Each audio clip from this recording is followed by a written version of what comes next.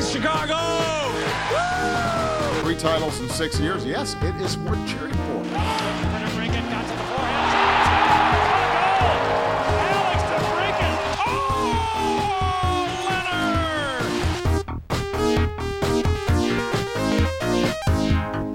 Leonard! Welcome into a very special edition of Musings on Madison here on the Second City Hockey Podcast Network. And it's a very special edition because for the first time since we've been doing this show, we have not only one, but 2 Chicago Blackhawk players to talk about who were just inducted into the Hockey Hall of Fame here on Wednesday afternoon. But before we dive into all that, I want to introduce the 2 other people who are with me. It's my 2 usual line mates. And up first, we have the analytics darling of Second City Hockey. It is Shepard Price. Hi, just like Jeremy Roenick, I'll never be a Hall of Famer. What? It's true. It's true. I think this is probably the year you would have made it, and he did not make it. Yeah, I guess he has been out of the game.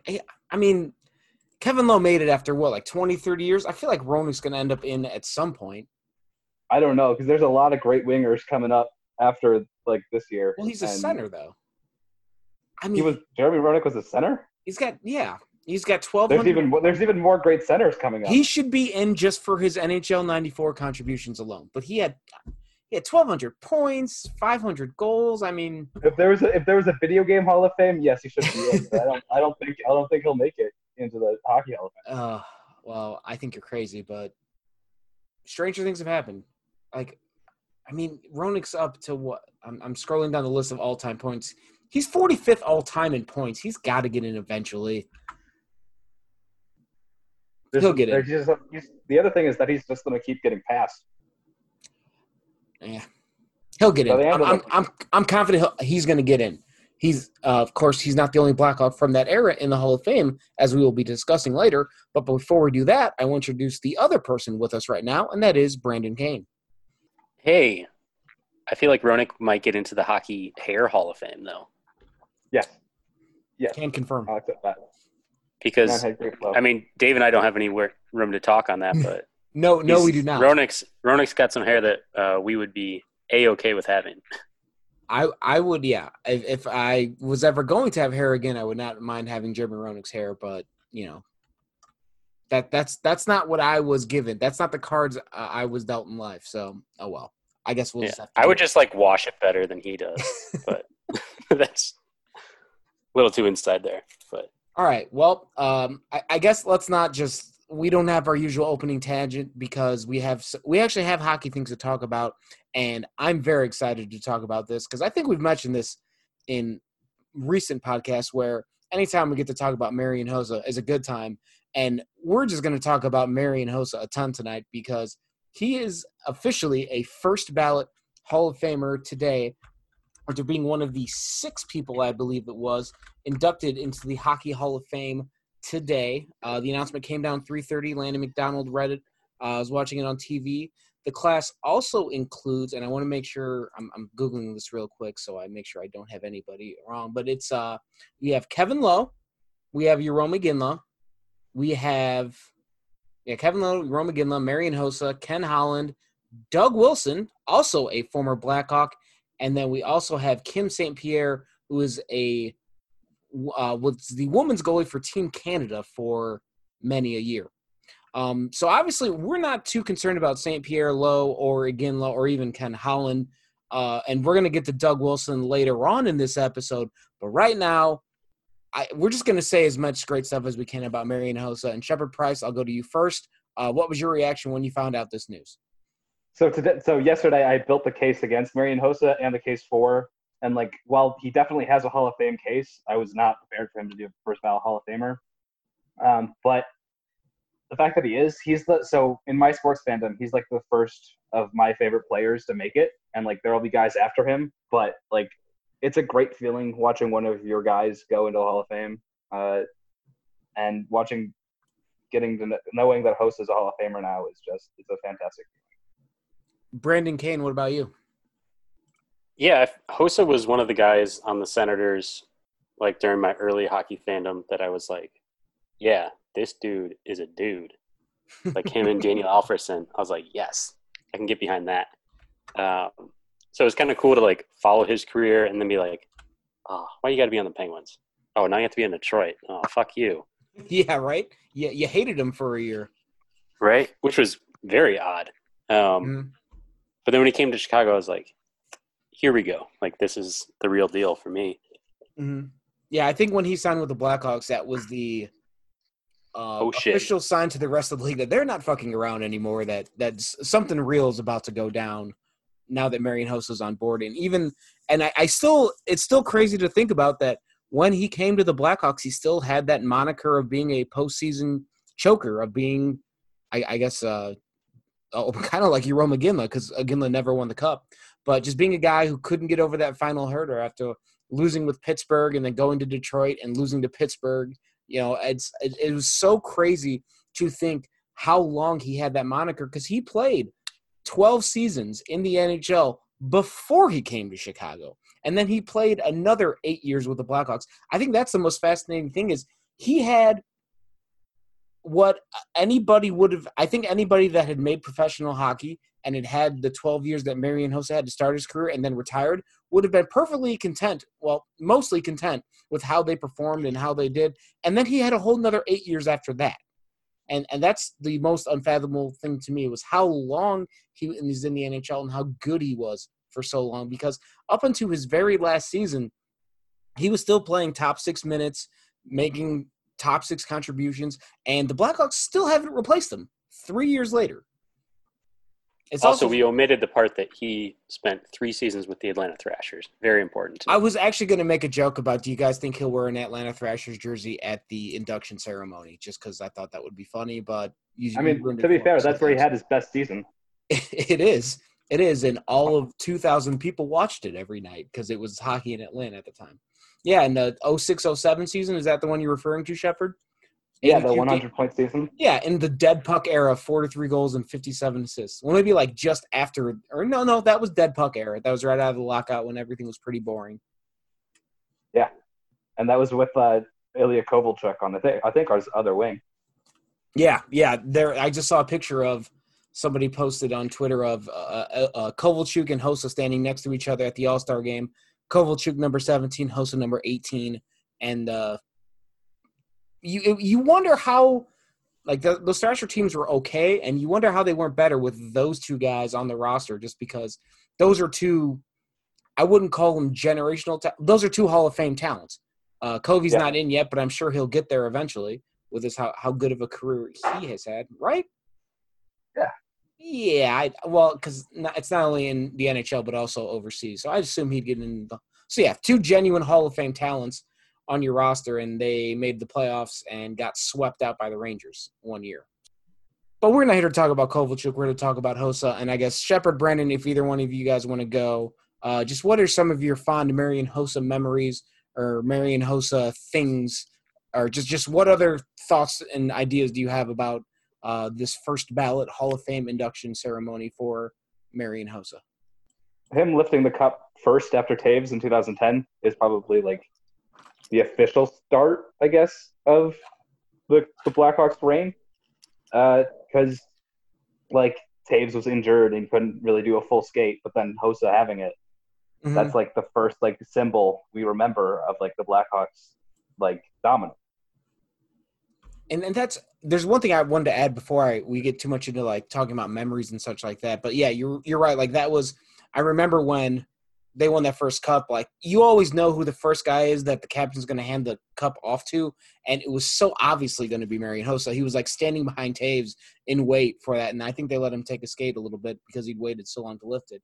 But I think we all knew Hossa was going to be a Hall of Famer. I think the first ballotness was kind of questionable. Like I think we all agreed that he had a shot, but I don't know if there was some part of me that I guess didn't think he was going to be the first ballot Hall of Fame induction. But this is, I think, validation that what we saw for the last 8 years with the Blackhawks and then the last 20 years of his entire career, it's kind of validation that, yes, that was greatness personified on the ice every single time you watched him play. The fact that he's a first ballot Hall of Famer kind of confirms what we were all thinking as we were watching him play. Yeah. And also, like, he's one of the best takeaway artists in the history of the game. Yeah, the takeaway to giveaway ratio, and you mentioned this in your article today, Shepard, when you were laying out the argument for him. And I don't know how great that stat is with that. Well, they didn't start tracking it until 07, 08. So this is the back half of Hosa's career. So, I mean, when Hosa was in his prime, I can only imagine what the numbers were. But his career ratio was 577 takeaways to 278 giveaways. That's over a 2-to-1 ratio. And again, the back half of his career. Like in 2011, 2012, it was 94 to 29, which is just silly. Like that's absurd on a takeaway to giveaway ratio for any hockey player. Like I feel like Pavel Datsyuk's probably the only guy that could rival those numbers. Right. And so one of the things that'll be said about Hosa for all time, and like is said about another Hall of Famer, I'll make this case. Brad Park is always referred to as like the best defenseman never to win the Norris. I think Marian Hossa is, and Brad Park went to the Hall of Fame. I think Marian Hossa is the best forward never to win the Selke, and he went to the Hall of Fame. And him winning the Selke is not a result of any of his play. It's the result of, if anything, the voters. And I made the case in the piece, but he deserves Taves's Selke, and he probably deserves one of Pavel Datsyuk's. Yeah, the way they award the Selke, it's so much off of reputation because there's not really a great way to measure defense. Some of the analytics and statistics that are coming out now, it's certainly getting easier and better to do, but I don't think it's as universally accepted among whoever's doing that voting as it is, or it's still not universally accepted enough to make it a viable thing that people are going to consult when they're making those decisions. I mean, for 5 years in the 2000s, it was just let's give it to Jari Lehtinen every year because he's got a really good defensive reputation. Now it's like which guy plays on the penalty kill a lot and scores 40 goals at the same time. It's a very bizarre award with the way they hand it out, and it seems like they always have to give it to a center because apparently wings don't play defense, which I think Hossa proved all of that wrong. So yeah, it's like he was always – I don't want to say he was never great because he was a great hockey player and then you get into labels and all that, but like he was always in like the top 10% of the league. He may not have been in the top 1% for too long, maybe a couple seasons when he was in his mid-late 20s, but he stayed in that top 10% for like 15, 16 years, and that alone should be enough to get you into the Hall of Fame. Brandon, you've been awfully quiet. Do you have any other thoughts about Marian Hossa as we're just sitting here talking about him because it's so much more fun to talk about him than anything else in the hockey world right now? I think with Hossa, the big thing is that two-way game and his compete level. It was noticeable night in, night out, and that's why just universally he was a well-liked player because you knew he was going to be a high-impact player on both ends of the ice. And then you add on to the fact that he was one of those players chasing a cup, and for it to be the third time with a third team in a row, it just was so storybook. And then Chicago just went on this run, and it was so evident how vital he was to the team's success, not only with the top players, but the players that worked their way into the lineup. And you could see that they rubbed off on him. Brandon Saad's a prime example of that. Right. It's just you slide into the lineup, okay, I see similarities in his game, and then it just kind of manifests. And then what Shepard said about the takeaways, it seemed like the more his career went on, Hossa took more pride in his defensive game and taking the puck away than he did scoring goals. I mean, but even like late in his career, Hossa remained fantastic at scoring goals.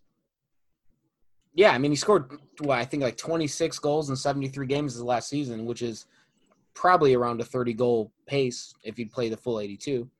But yeah, like he never – like I think to Brandon's point about how he really doubled down on defense on the back half of his career just because he knew, like, you can always play defense. You can always come back on a back check.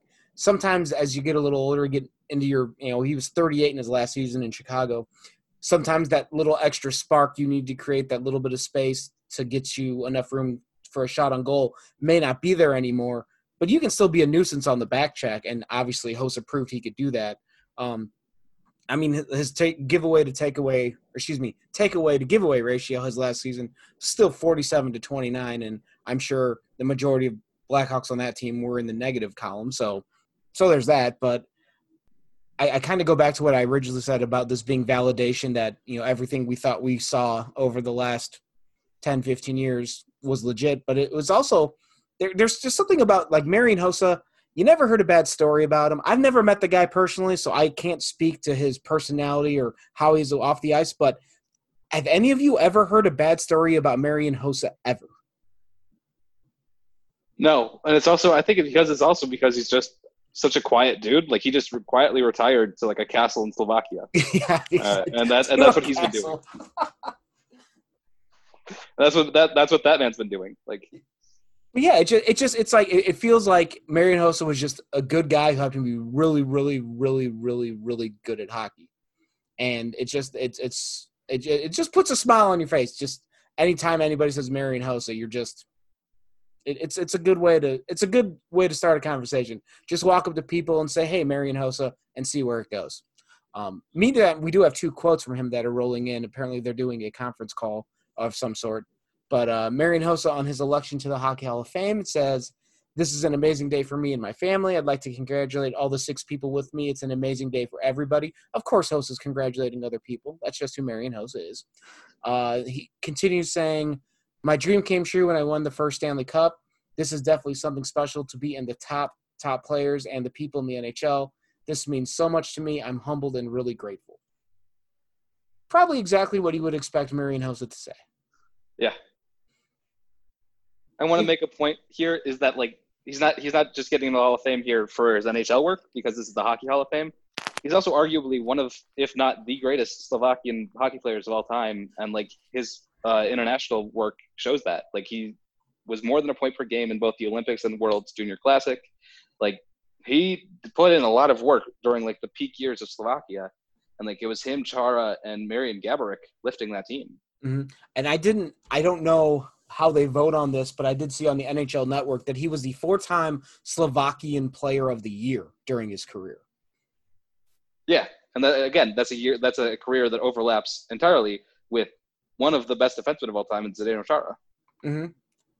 And they have a category on the Hockey Reference website for players born by country, but it's born in Czechoslovakia because all those players were born before those countries split into 2. So, like, there's some other names on here that I don't think played for the Slovakian teams. They played for the Czech teams. Like, Jágr was always on the Czech Republic teams, right? Yeah, Jágr is Czech. Yeah, so yeah, again, and not only that, but yeah, Hossa's international performance, like he was productive everywhere he went. He was productive. He was awesome in Ottawa. He was awesome in Atlanta, Pittsburgh, Detroit, and then ending up in Chicago, and then playing all his international appearances. I think he was also toured up for the Portland Winterhawks way back in the day. Yeah, in the WHL in the 97-98 season, he had 85 points in 53 games. So yeah, Marian Hossa was good wherever he went. I'm sure his castle in Slovakia, he's doing great things there as well. Shout out to Team Europe.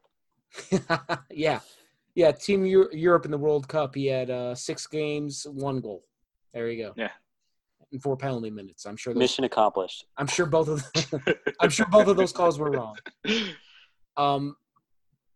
Well, what about just any favorite moments you guys had? I mean, the obvious one that jumps out is the Game 5 goal against Nashville, which I think everyone starts with there. But what are some other maybe more subtle or some other lesser known Marian Hossa moments that stand out to you guys?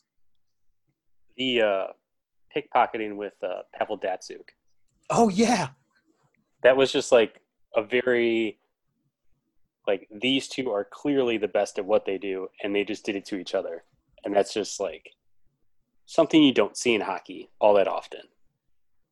No, because I feel like I don't know I don't know if I want to say the majority, but a lot of hockey players, you get the puck stolen from you once, you're going to give up on the play, or you're certainly not going to back check as hard as Hossa would. I think part of it was when Hossa turned around and saw it was Datsyuk, it was like, oh, this motherfucker, I got to go get this puck back.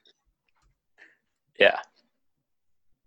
Shepard, what about you? Any go-tos for you?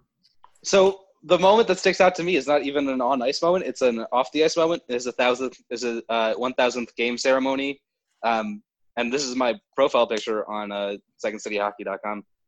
When his daughter boops his nose, that's always what stood up to me about Marian Hossa, is that sense of humor and like closest to his family. Yeah, that's like top 5 most adorable sports moments I think that have ever happened. Also eating pierogi out of the cup. Yes. I feel like you can't get more Marian Hossa than that. So as we're talking here, I wanted to find out. There's a particular play that always stands out to me for Hossa, and it's the Ben Smith overtime goal in 2011, Game 6 against the Canucks that forced the Game 7.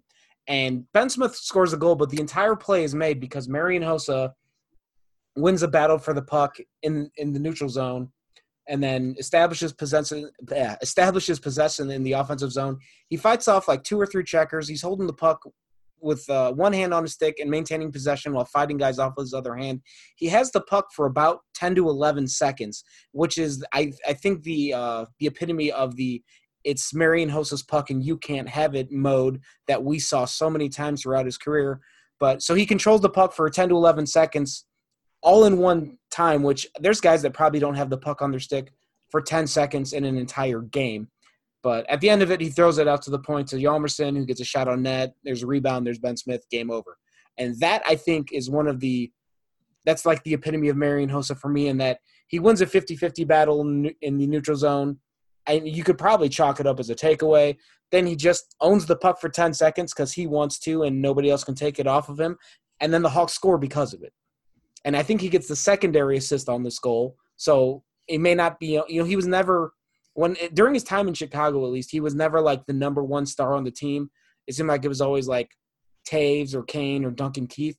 But Marian Hossa was always one of the most vital parts of the team because he did all the dirty work that allowed Taves and Kane and other guys to, especially Kane, I'd say. Marian Hossa's defensive ability is what allowed Patrick Kane's line to go off and do its own thing. And again, you mentioned Brandon Saad, that legacy that lives on of Hossa teaching the next guy. And even if Saad's not doing the same amount of production, that same defensive prowess remains on the team because of Hossa. Yeah, for the longest time, Brandon Saad was called Baby Hossa. I don't think he's going to quite get to that level in his career, unfortunately, which, I mean, is anybody going to get to that level in their career? He's Marian freaking Hossa. Again, Mark Stone is the closest representation of Marian Hossa we have in the game now. Yeah, but and it's really, really hard to beat Mark Stone. But anyway, yeah, Marian Hossa's mark on this team and this franchise will be felt for years. And I just personally, I think it's hilarious that he's still on somebody's salary cap payroll, and we're talking about him in the Hall of Fame. I mean, didn't we do the same thing with Pronger though? And it was the same team. That's true. Well, yeah, there's obviously one team that's really good at this. Or the one team that's the popular destination for the salary cap circumvention route. The Arizona Coyotes do have a hell of a roster, though, man. I mean, you've got Chris Pronger, you've got Marian Hossa. Isn't if you start a season in NHL 20, those guys are on the team? No, I don't think anymore. I think okay. in NHL 17, you might have had that team. Okay. Yeah. And I think Pronger's not there anymore because he's not showing up on their cap-friendly page, but Marian Hossa still is. So do you guys remember Hossa as number 18 or number 81? 81. Okay. Undoubtedly. I feel like when he played the first half of his career, I got more into hockey during the back half of the 2000s and then especially in the 2010s when Hossa was already in Chicago. But I felt like he was always kind of an under-the-radar guy because the Ottawa Senators had some decent teams but were never that great. I mean, when he went to Atlanta, first off, that was right out of the lockout, so it was like hockey didn't exist in some parts of the world at that point. But it felt like he was always kind of an unknown thing, and then he got to Pittsburgh, and then they went to the Cup, and then that summer, the free agency thing, and he signed the one-year deal with Detroit, and then coming to the Blackhawks the year after that. It was a big Then I think he's when he started registering on more radars once he got into Pittsburgh and he got to got more playoff exposure. Because while he was playing with Ottawa, I don't know how. I take it back. They did make the playoffs several times. He dragged them to like he accomplished the same feat as Erik Karlsson by dragging the Ottawa Senators to the Eastern Conference Final. Yeah, in 2003, they went to the conference final and lost in 7 games to the Devils. So, yeah, I mean, and that's one of the names that they were talking about, actually. So that was Daniel Alfredsson is a name that comes up a lot as a guy when they were talking about snubs from this year's Hall of Fame class. That team, and it's got some of the names that there's a lot of connections to Hossa. First off, there's Zdeno Chara's on this team, so a fellow countryman. It's got Martin Havlat on this Ottawa Senators team, who was the player of the Blackhawks, decided to not resign to keep Marian Hossa instead. But I don't know. And Hossa was the leading scorer on that team too. Yeah, I don't know where I was going with that, but yeah, it felt like once Hossa is the back half of the 2000s with this Pittsburgh and Detroit and then in Chicago, and that's when like Hossa, I guess that's when he more registered on my personal radar. I felt like when we were playing in Ottawa and Atlanta, that's in the Eastern Conference, and the Hawks didn't play them a ton, so he wasn't really – I didn't really know who he was until, like, the year he came to Pittsburgh. And then when the Hawks signed him, that was one of those, like, your phone just explodes from 19 text messages from people just saying, like – it was like the equivalent of the Bears when they traded for Khalil Mack. It's like, now you know they're serious about winning. Yeah.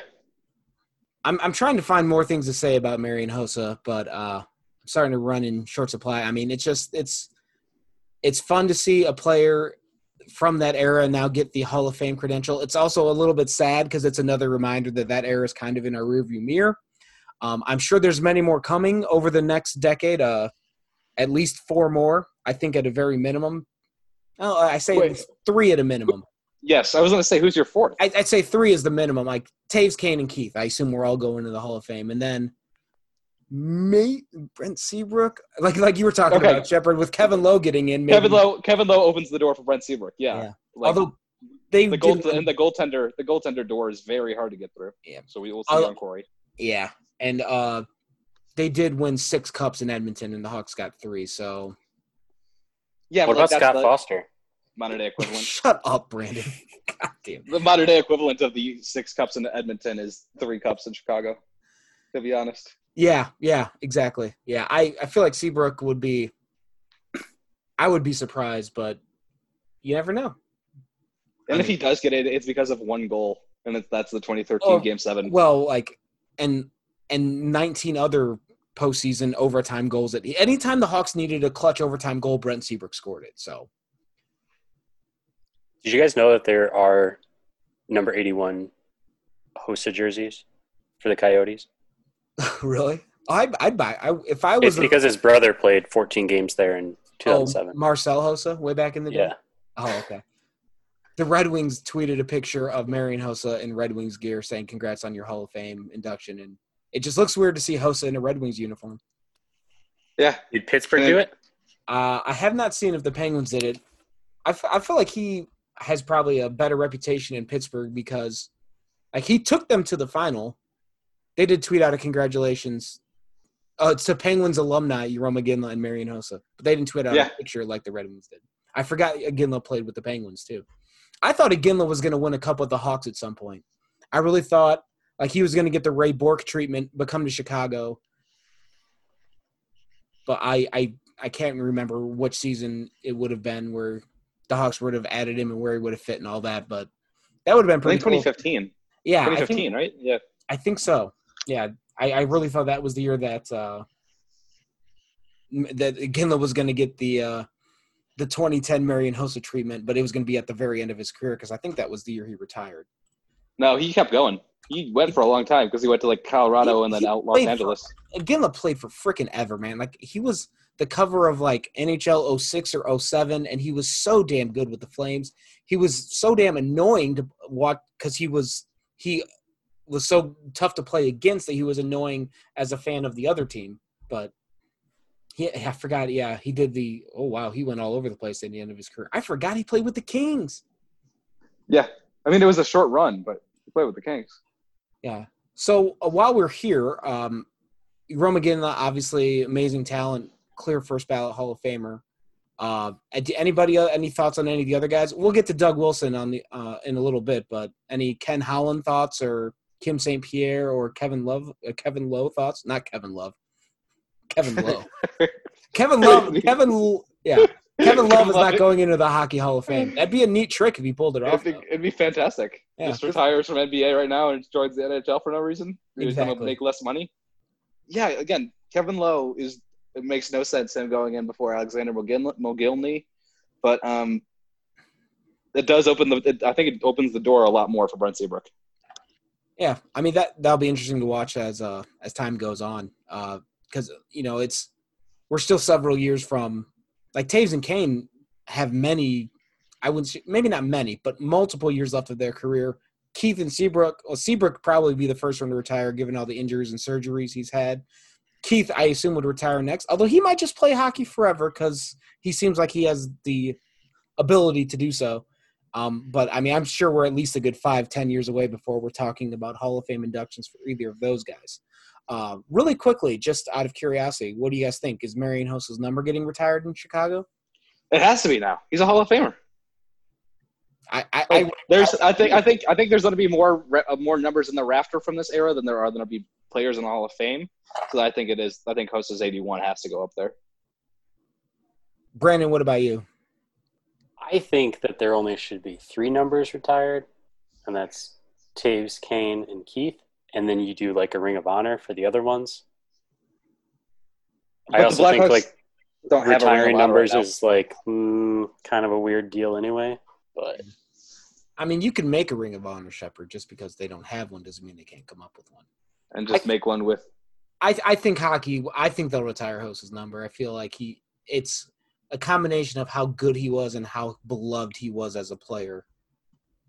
Because I think one of the most fun things about Marian Hossa was the social media discussion around him and just him being immortal and a demigod and just all of those things. But yeah, Marian Hossa was just so much fun. Everything on social media was great, and it was just a blast. And I'm sad it's over. I'm probably going to be watching a lot of Marian Hossa highlights on YouTube and TV and wherever else I can find them tonight. And that'll be a good night. I'm already looking forward to it. It sounds like a great evening for me. But Marian Hossa was not the only member of the Blackhawks to be inducted into the Hall of Fame today.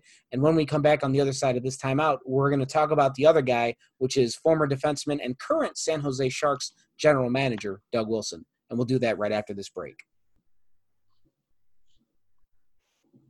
Welcome back to Musings on Madison. And as we promised before the break, we're going to talk about Doug Wilson a little bit. Now, this is going to be a little bit more difficult for the three of us because I was, as the veteran of this group, I was just about 4 or 5 years old when Doug Wilson played his last game with the Blackhawks. So that makes things a little bit more challenging for me.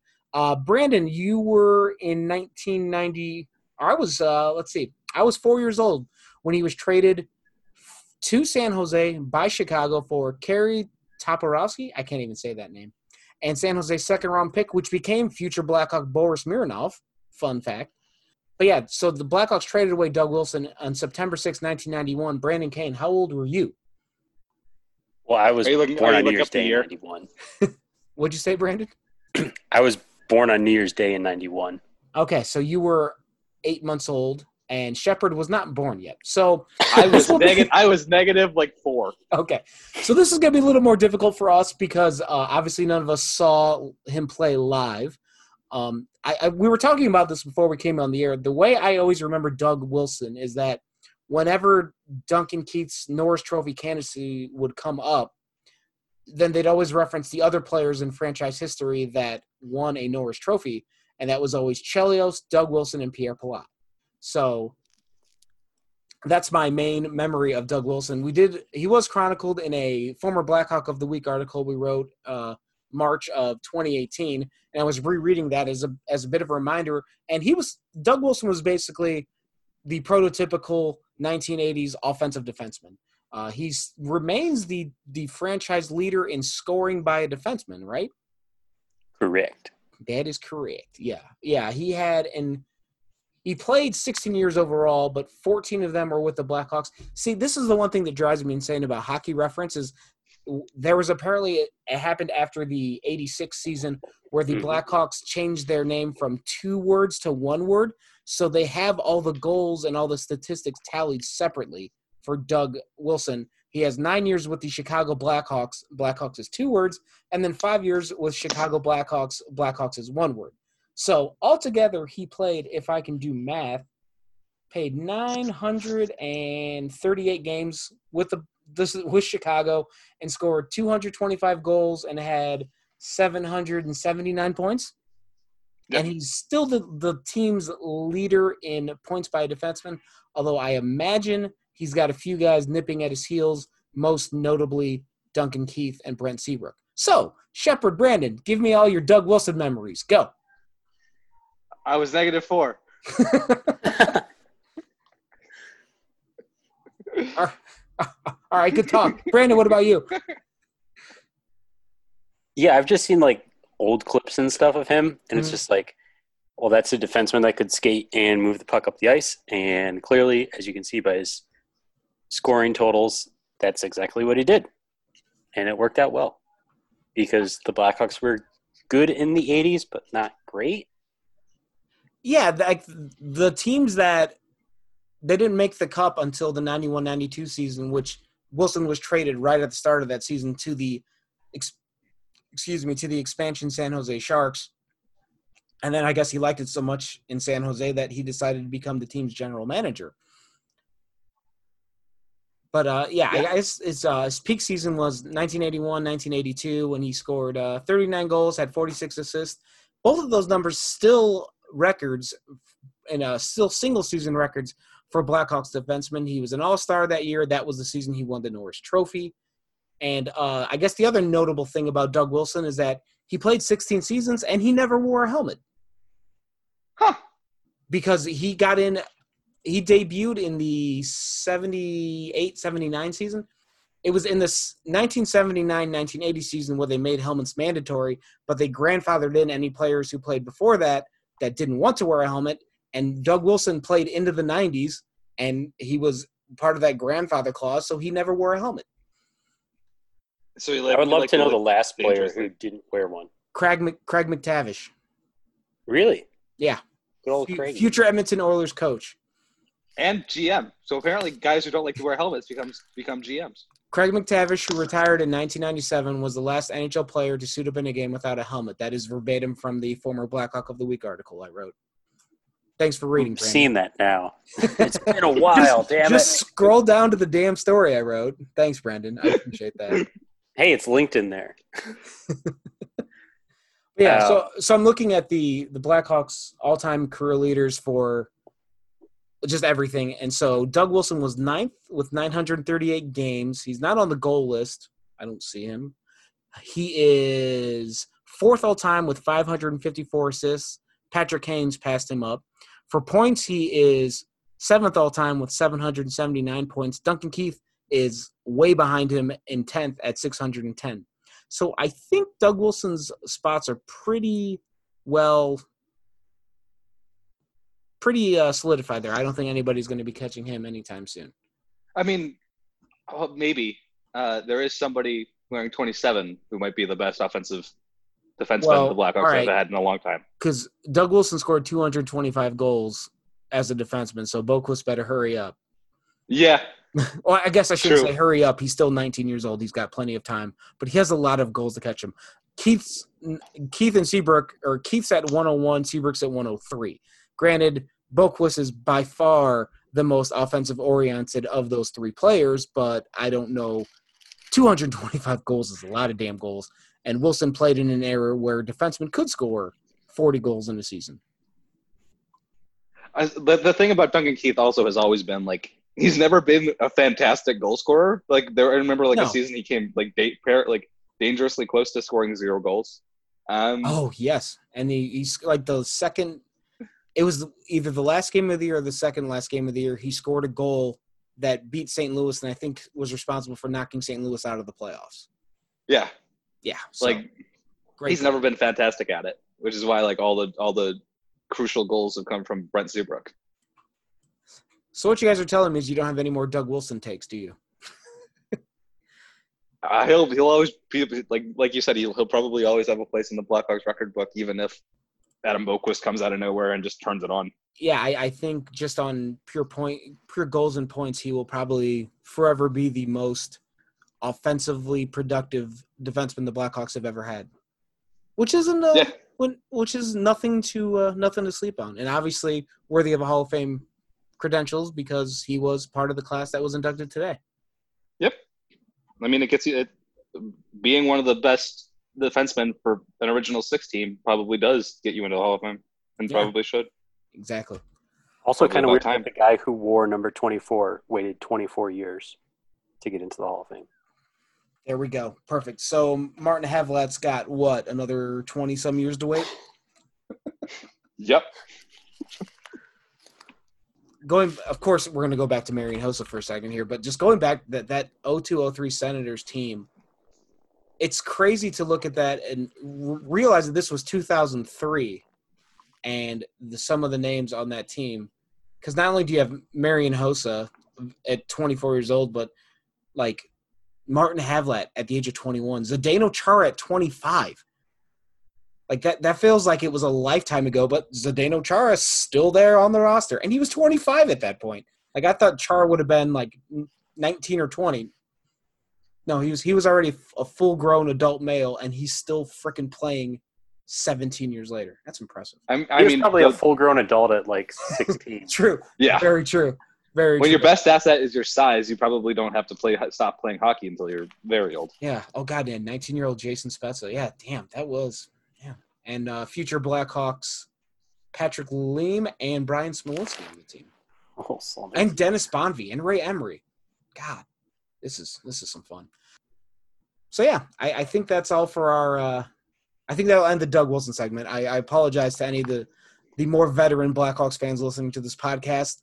I can tell you – we can tell you he's an offensive defenseman, and he had a hell of a slap shot. It was probably awesome on the Blackhawks power play, but – yeah, it's kind of tough to say much else about Doug Wilson because I didn't go to a Blackhawks game until 1996, and that's when I got into hockey, and Doug Wilson had already retired at that point. So you might as well ask me to talk about Pierre Pilat's playing because I would know just as little about him as I would about, well, all right, maybe a little bit, but you get the point. I didn't watch hockey till 2012, 2013. So yeah. He is 40 years removed from me. So when did you – so if you got into hockey then, when did you find out that Doug Wilson was a former Blackhawk? When did you make that connection? Reading the 100 Greatest Players book by Greg Wyshynski and Sean McIndoe and Dave Lozo. Okay. He's in the 100 Greatest Players of All Time book. Where's Jonathan Toews? So. Where's Jonathan Toews on that list? 108. He's like around. He's around like Henry Richard. I figured Dave Lozo wrote it, so he probably left Toews off the list because it feels like Toews is an honorable mention. Okay. It feels like the time I spent briefly listening to that podcast, Dave Lozo was always shit talking Jonathan Toews, which seemed like it was when Toews was at in like the 16 to 17 and 18 seasons when he was kind of in his valley before he resurged in the last 2 to 3 seasons. So yeah. Also, just it was weird seeing Ken Holland get introduced because you forget the way the Red Wings are right now. Obviously, not. It's kind of his fault. Yeah, but he was also part of what was a pretty damn good dynasty for 15 years there in the late 90s and 2000s, and which was promptly ended by Brent Seabrook in 2013. I mean, it wasn't over because they made the playoffs for 25 years in a row, and so they had to make but playoffs after that. I mean, for all intents and purposes, Brent Seabrook did that shit. So yes, it was what actually happened is when Marian Hossa decided to sign with Chicago instead of Detroit, that was the end of those Red Wings teams. Because then it was Pavel, it was Datsuk and Zeidenberg, and a lot of guys at the end of their career, and a bunch of young players who aren't turned out not to be that great. Yeah, that they weren't going to replace the Russian Five. So, But yeah, If you guys are ever interested in learning about the collapse of Detroit, there's a pretty awesome YouTube video on SB Nation's main YouTube channel in the collapse video playlist that details the rise and the utter collapse of Detroit. So check that out. there you go. And with that, I think we are at a perfect spot to wrap up this here episode of Musings on Madison. First time we've ever had a chance to talk about Hall of Famers. You know what, really quickly before I forget, before we walk away from all this, Shepard, you said this was your first guy that you watched his career and then you saw him in the Hall of Fame. Brandon, who was yours? Because I feel like we might have the same one. A Blackhawks player or just in general? Just in general. Oh, Forsberg. Oh, okay. Because I was going. Forsberg was my guy. Okay. Yeah, I was going to go off the board and go to a different sport, and I was going to say either Urlacher or Frank Thomas. Well, I guess because Frank Thomas isn't as much because I think his prime was absolute prime was like early mid 90s, and I was still pretty young then. Like I remember Urlacher being drafted and putting him into video games. Like, why the hell is this safety playing linebacker? I was wrong on that, but yeah, like that was Urlacher was the first guy I remember like them drafting him, watching his entire career, and then seeing him go into the Hall of Fame. And that was one of the sharpest reminders that I am no longer a child. Yeah, when we get Patrick Manley in the Hall of Fame, then we can talk about Bears. Yeah, Jesus. All right, well, we're going to start talking about long snappers. We better wrap this shit up. So, yeah, I think let's do that. Thank you very much for listening to this special edition of Musings on Madison. Hopefully, we'll have more Hall of Famers to talk about in the future. And you never know, maybe in a couple weeks here, we might actually have real-life actual hockey to talk about. Fingers crossed with the way some things are going in some states in the U.S. Hasn't exactly been encouraging, but we're gonna hold out hope that there's some hockey coming up the next month or so. Thank you very much for listening to this episode. Stay tuned to Second City Hockey. I'm sure we'll have more talking about either Marian Hossa or Doug Wilson or Hall of Fame candidates in general. We're starting to put together our recap of the regular season for the 2019-2020 Chicago Blackhawks. And so we can remind you of this team that we watched for like 5-6 months and then forgot about in the last 3 months and then might be watching again next month. And then we can start talking about their potential playoff matchup with the Edmonton Oilers. And hopefully we all get to do that. So fingers crossed for that. But we hope you're all staying safe, staying healthy. Wear a mask, please, so we can watch hockey. I think that's just wear a mask so we can watch hockey. For Brandon, for Shepard, I'm Dave. Thanks so much for listening, and we'll talk to you next time, and go Hawks. da da da da da